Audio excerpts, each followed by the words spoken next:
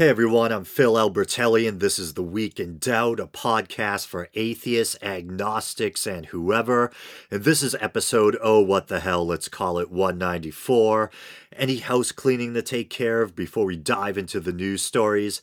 Some corrections and clarifications to make regarding the last episode. I said that General Jerry Boykin claimed that Christ was going to return wielding an AK-47. My mistake, technically it's an AR-15, a very popular firearm, apparently the weapon of choice of both homicidal maniacs and messiahs. Let's see, what else? Oh yeah, I touched on terrorism and gun control while responding to a Bill Maher clip, and I was playing devil's advocate against a point I had made, and I was citing examples of terrorism where explosives had been used instead of firearms, and I mentioned Oklahoma City and 9/11. Probably goes without saying, but in the case of 9/11, I meant the exploding planes, not explosives as in a controlled demolition. Don't worry, guys, I'm not a conspiracy theorist. Anyway, on with the show. So, friend and listener Joe Pugsley of the band Voice of Doom, check him out, sent me a news story that I said I would cover on the show, but I got sidetracked by some other stories, so I thought I'd cover it now. It's from Raw Story, and at first I thought it was going to involve quote-unquote Christian Science, since it's usually Christian scientists, not scientists who happen to be Christian, but adherents of Christian Science, involved in these horrible stories about kids whose parents choose faith or prayer over medicine. But it actually involves the Romanian Pentecostal Church. Have to admit, I never even heard of it before this article, but here we go. Diabetic 15-year-old weighing 37 pounds dies after parents choose prayer over insulin. A 15-year-old Canadian boy suffering from severe effects of insulin-dependent diabetes died because his religious parents refused to seek proper medical care, the CBC reports. Emil and Radita, I think it is, are on trial for first-degree murder after their son, Alex, died in 2013 from what prosecutors say were the effects of his parents' refusal to seek medical care and rely on prayer and home treatment instead. Alex was diagnosed with diabetes as a 3-year-old. The condition can be controlled by monitoring blood glucose levels and giving insulin. But his parents believe that doctors caused the condition by treating him for it and left his diabetes untreated.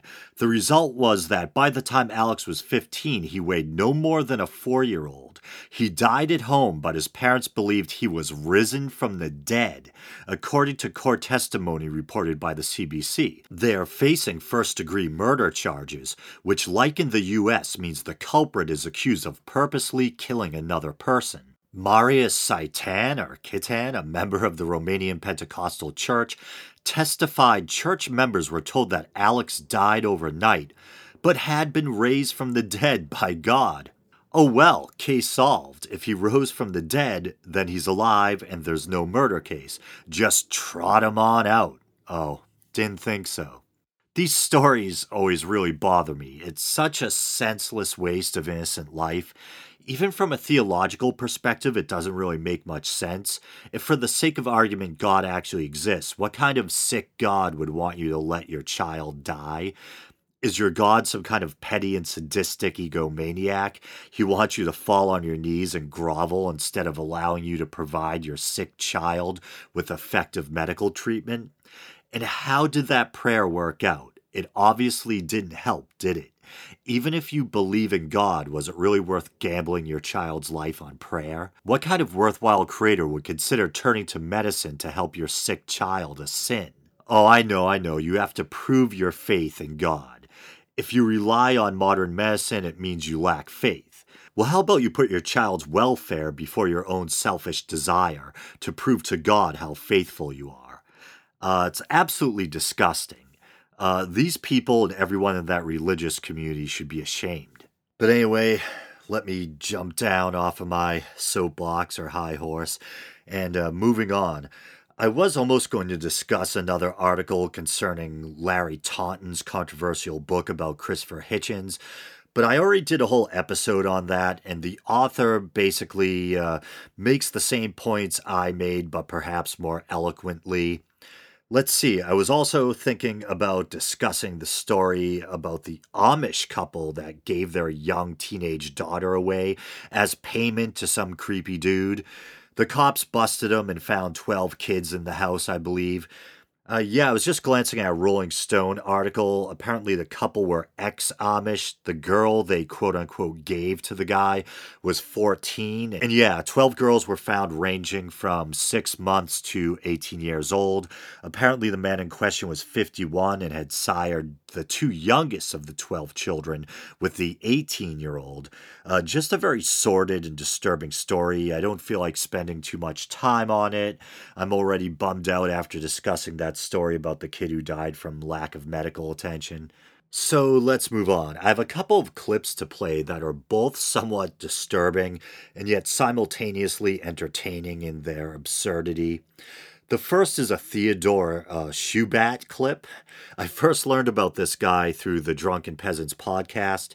He's a fundamentalist Christian who used to be a Muslim, I believe, and he's just incredibly hateful and offensive to the point where I sometimes wonder if he's just a troll, but unfortunately, he's probably sincere. Strangely, even though he's just some random YouTuber, as far as I know, Right Wing Watch, the site where I found the clip, posts his videos along with those of the likes of Glenn Beck and Pat Robertson.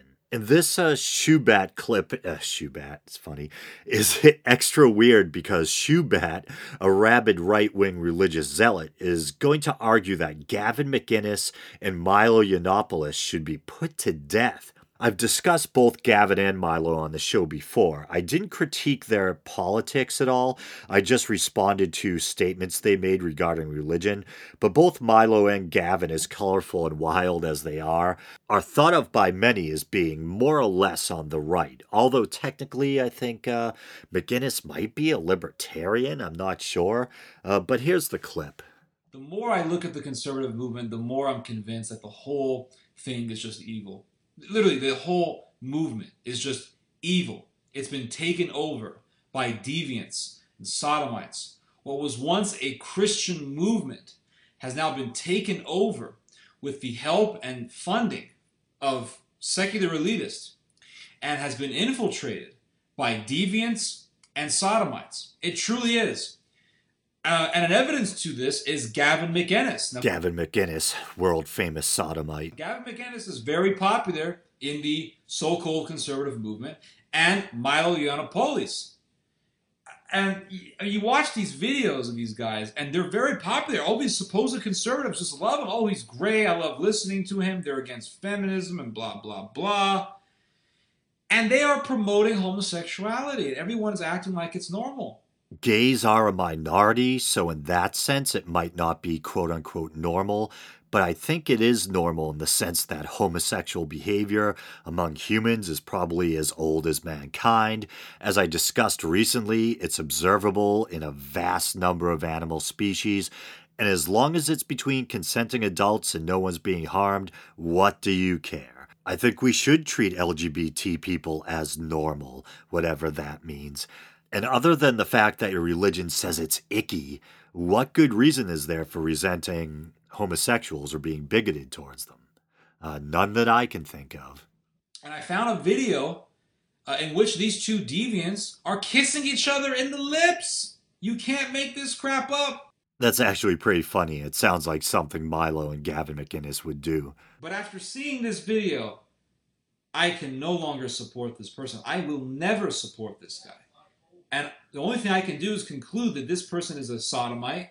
Gavin McInnes is a sodomite plant. He is a deviant, and he's worthy of death. You are lower than the lowest bacteria. Pigs have more decency than you, Gavin McInnes. Swine has more decency. They are dogs that have more decency. My dog actually does display a lot of decency, except when she's crapping under the dining room table. And I've heard a lot of people insult Gavin McInnes and question his character, but usually has to do with the incendiary and politically incorrect things he says and not his support of gays or LGBT people. And why are they indecent again? Because they shared a same-sex kiss? Lighten up, Shoebat. Shoebat. What a sick, perverted individual that you are. You are on the road straight to hell. Okay, first you're gonna have to prove hell exists, and then I might worry about it. Oh, so why are you in hell? Kissed a guy once. I wonder if they go to the same section as all the people who eat shellfish. Gavin McInnes, you are full of the devil. You are full of demons. Your soul has been utterly possessed by the diabolical. You are worthy of execution. You are worthy of death. Bottom line. And that faggot that he kissed, Milo Yiannopoulos, is also worthy of death. If I had the power, I would string him up, put a noose around his neck, put him before a firing squad, any means necessary to annihilate these bastards. Oh man, so yeah, it starts getting serious. I don't even know what to say. He's calling for the execution of other human beings because they happen to be gay in the case of Milo or shared a gay kiss.